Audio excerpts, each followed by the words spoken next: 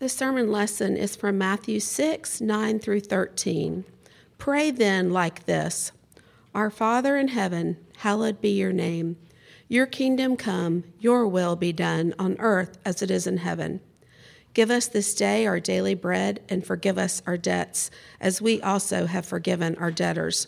And lead us not into temptation, but deliver us from evil. This is the gospel of the Lord. Our good Father, our prayer is that of the psalmist who prayed that your word would be a lamp to our feet and a light to our path, and that it would lead us in the way of life. And it is in your name we pray. Amen.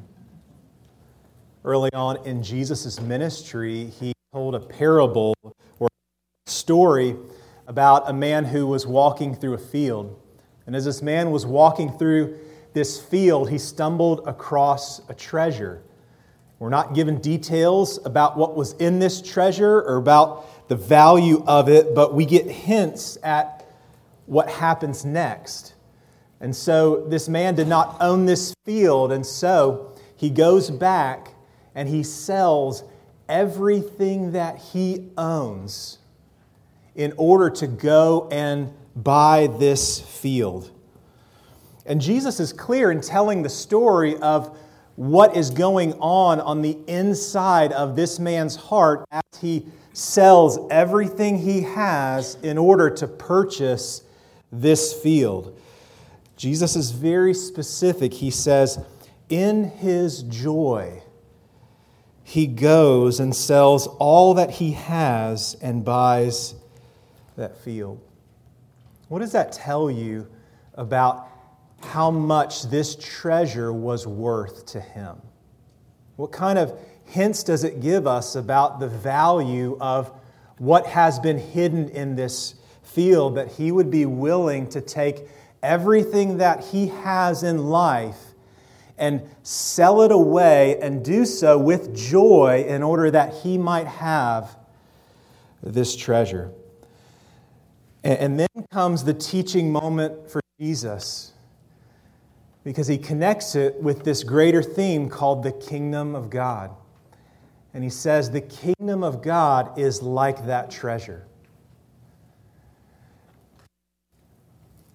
The kingdom of God is like a treasure hidden in a field which a man found and covered up, and in his joy he goes and sells all that he has and buys that field. What Jesus is telling his disciples, these early followers, and even us today, is that there is something that is worth selling all and giving all in order that we might have, in order that we might be a part of, is in order something that we might be brought into. It may sound strange, but this idea of the kingdom is one of the most important, perhaps the most important theme in all of Scripture.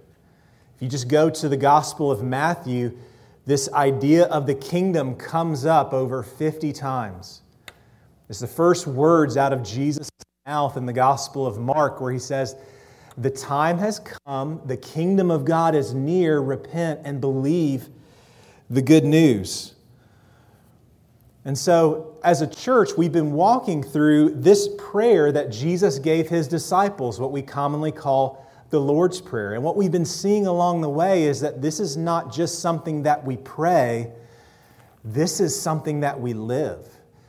This prayer was not just given to pull us closer into a relationship with God, but it was given to really reshape and reframe everything about how we live and what we live for. And where we've come today is this part of the prayer early on where, after praying, God, would your name be hallowed? Would you be seen and loved and trusted in and followed? Now we get to this bigger story of being brought into God's work. And it's this prayer, your kingdom come and your will be done. And the question that we're asking this morning is simply, what does this mean? What does Jesus want us to pray when we pray these words? What does Jesus want us to desire when we pray these words? How is our lives meant to be reshaped and reoriented around this prayer that Jesus gives this prominent place in the Lord's Prayer too. And so here's what we're going to try to boil it down to. As we pray, your kingdom come and your will be done on earth as is in heaven, I believe we're praying for two things. We are praying for the healing of the world, and we are praying for... They say those are very different things, but as I hope we'll discover, they are very much interrelated and connected. So first, we're praying for the healing of the world. You could easily say over the past 25 years that with the rise of the internet and social media, just the amount of data we have, observable data about human behavior and human interactions has grown exponentially. What that just means is we've learned more about people. We have more observations about how they relate to one another. Think about it as one big study in the story of humanity. And I wonder if you ask the average person on the street of observing this giant study and all the data and making sense of it, do you have a more optimistic view of humanity or a more pessimistic view of humanity? I think most of us would say that the rise of the internet and social media, while much good we have been able to see, it's also brought to light so much that is off in our world. And the scary part is what we see on the internet is really a scrubbed up version of humanity. So there's this group of people, there was an article in Wired magazine that looked into this very specific job of content monitoring for social media companies. And so it's a fascinating and also terrifying job. There's about 100,000 people around the world where their sole job is, quote, to scrub the world's media sites, mobile apps, and cloud storage services. And what they're doing is picking up the worst of humanity in order to protect the rest of us. And so you go into your office and scribbled on the whiteboard is lists of all the things that they are looking for. Gore, pornography, exploitation of children, racism, brutal street fights, animal torture, suicide bombings, decapitations, horrific traffic accidents. This is what they watch all day in order to keep us in order to create a buffer for us between all that's in humanity. And according to one of the workers, they say everybody hits a wall generally between 3 and 5 months. You'll think, what am I spending my day doing? This is awful. It just gives you a darker view of humanity. When we pray for the healing of the world, we are acknowledging that all is not well. All is not right.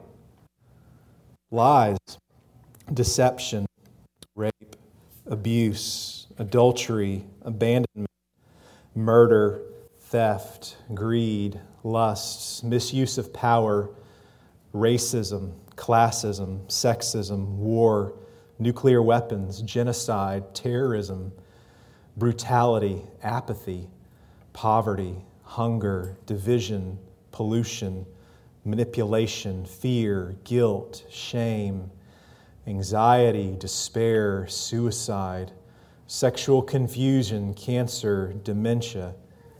And we could keep going on and on and on. But perhaps the most clear sign that something's not right in our world is just the reality of death. Because everything else I just listed, we can push back and fight against us and have some sense that we're doing good and we're doing well, and we can still maintain some level of hope that we're going to put a dent in it. But when it comes to something like death, there is this inescapable finality to it. We can push it back and keep pushing it back, but at the end, we cannot escape it. And it's something that we're completely powerless against. With all of modern technology and advances in healthcare, it's something that we all have to face. And all of this points to 4 deeper problems. Number 1, something has gone terribly wrong in our relationship with God. 2, something has gone terribly wrong with humanity's relationship with one another. 3, something has gone terribly wrong inside of us, not just in out there, but in every human heart. There is a kind of bentness. And 4th and finally, there's something gone terribly wrong in creation itself. So much so that Paul, the apostle in Romans 8, talks about the world as in this state of groaning and longing and pushing against this futility. And this is where God could have just looked at the world that He had made out of love, out of His fullness, to share in His life. And He could have just said, this world has gone terribly wrong and they want nothing to do with me, and so I'm just going to give up and I just need to start over. I remember years ago, the Chick-fil-A over on Beechwood was going through this big renovation. And on the sign, there was a marquee. It said something like, "Pardon our progress. We're renovating at the moment. Be open again soon." And it makes sense. Something that needs work, you take time to renovate it and it's going to open up later. But as I looked at the sign and I looked past it, I had to laugh, kind of chuckle to myself, because behind the sign there was absolutely nothing. So there was no building. There was no rubble. This is not a renovation. This is a complete demolition and saying, we're done with this and I'm going to build something completely new. New materials, new structure. When everything went wrong in our world, God could have easily done something similar, saying, I'm just going to start over with something different and maybe it will work out better this next time. But God started a work that has been growing, that is to mend what has gone so terribly wrong and what is deeply broken. And one of the great places, you see in the Old Testament a buildup. There are whispers of this hope that continue to grow, and you see God moving in increasingly powerful and personal ways. And one of the ways you see glimpses of God's plan is through the Old Testament prophets. Yes, they would speak against the injustices that were happening in their day and about the real brokenness, but in most of the prophets, there is a message of hope that it ends with. That God's going to do something to put what is wrong right.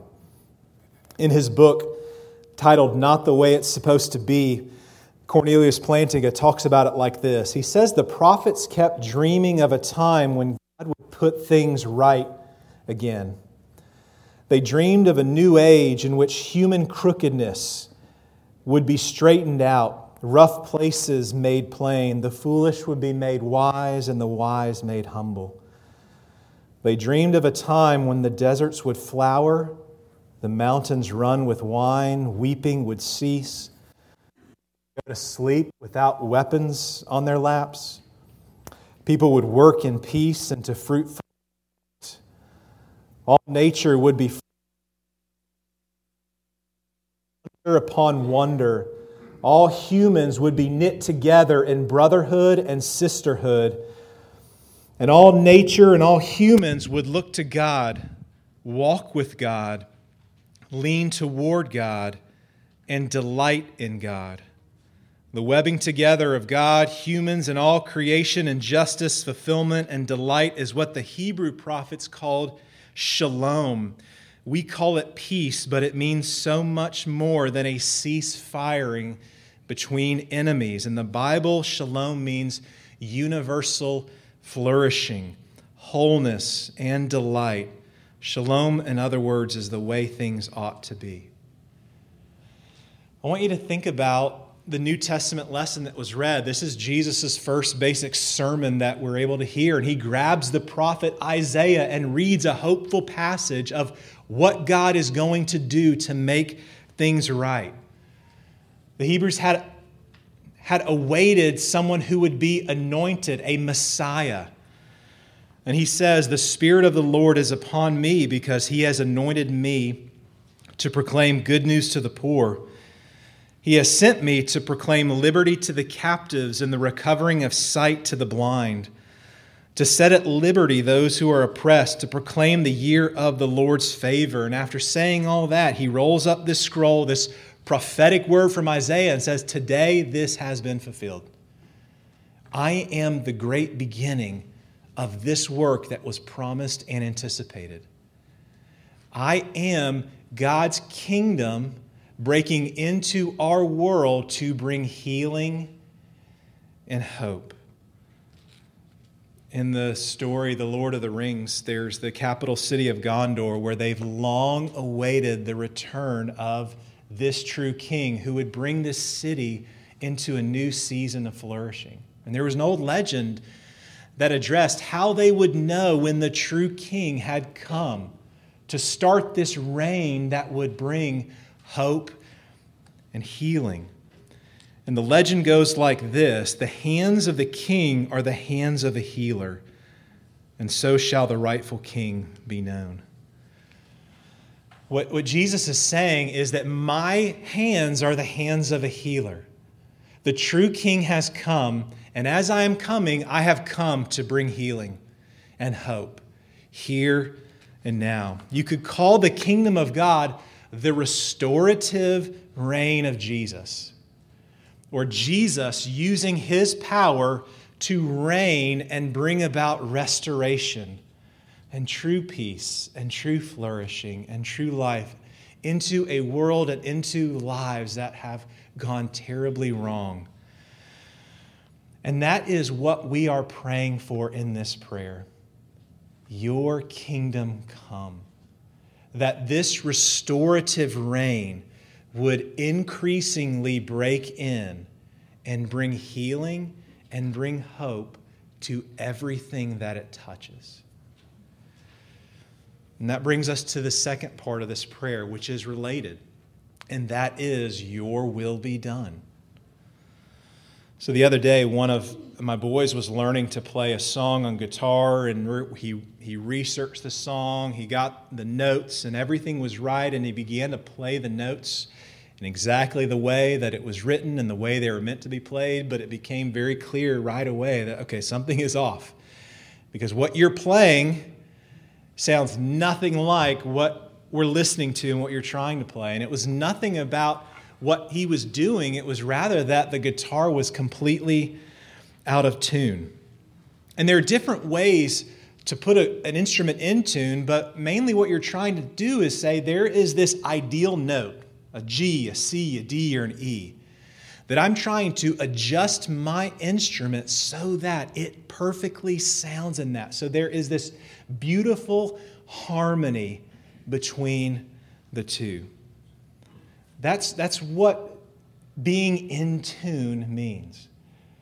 In Jesus' life and in his ministry and even in his heart, what we see is someone who is perfectly in tune with both the heart of the Father as well as the work of the Father.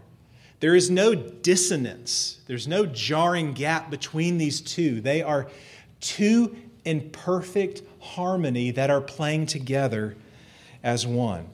When it comes to our lives and when it comes to our hearts, that same harmony does not exist.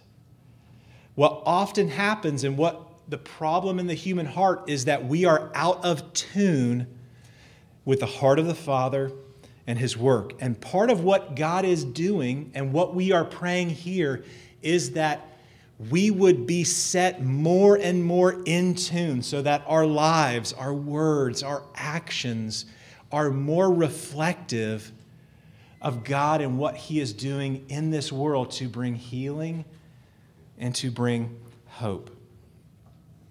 When I was in high school, there were these shirts that were trending, and it seemed like everywhere. And it took whatever you were into, like football, and it said, "Football is life. The rest is just details." Do y'all remember those? Soccer is life. The rest is just details. And everybody would pick their interest in what they loved, and they would wear this shirt. And it was cool. Jesus' motto that he is teaching us here is, the kingdom of God is life. Everything else is just details. In the Sermon on the Mount, what we have is Jesus' most extensive teaching, and he addresses so many things about human life and belief and actions and all the things that we're anxious about, the things we give our lives to. But he's very clear about what is to take central place in our lives. He says, of all these things you are worried about and anxious about, seek first his kingdom. Seek first his kingdom. I remember late in high school when I was really wrestling in a personal way with the Christian faith and had just come to be a follower of Christ. That verse was very powerful to me. Those are the first words I ever memorized. Some because they're easy, but some because it was so central to what I wanted my life to be about. Seek first his kingdom. This is Jesus saying,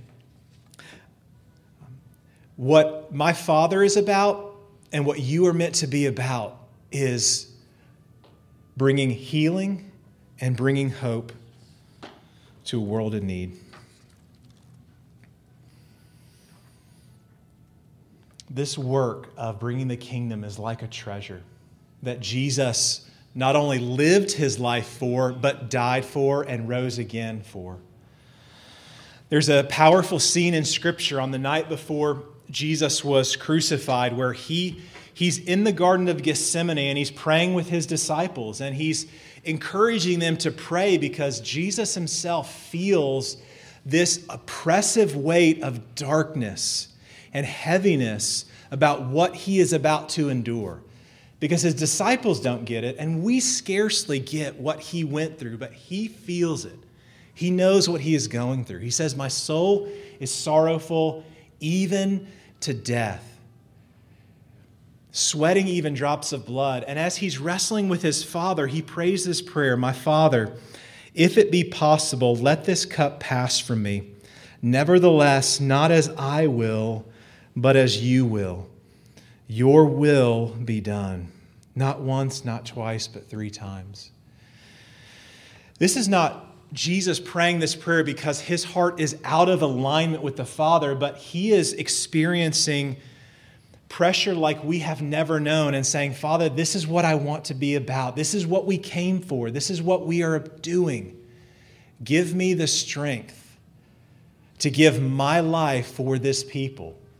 And what we read in Isaiah is that by his wounds are we healed. That is where healing is brought in, and that is where hope is brought in. It was his life and his prayer. And so I want to just close with a few thoughts on this. I'd encourage you to do a little bit of thought work this week. And try to imagine what it might be like for God's kingdom to break in more powerful ways in your own heart. What would it look like for the restorative reign of Jesus to bring more healing and more hope to govern and to put back together? What would it look like for the restorative reign of Jesus to break more into your relationships with friends, with family, with spouse, with coworkers, with children, with parents?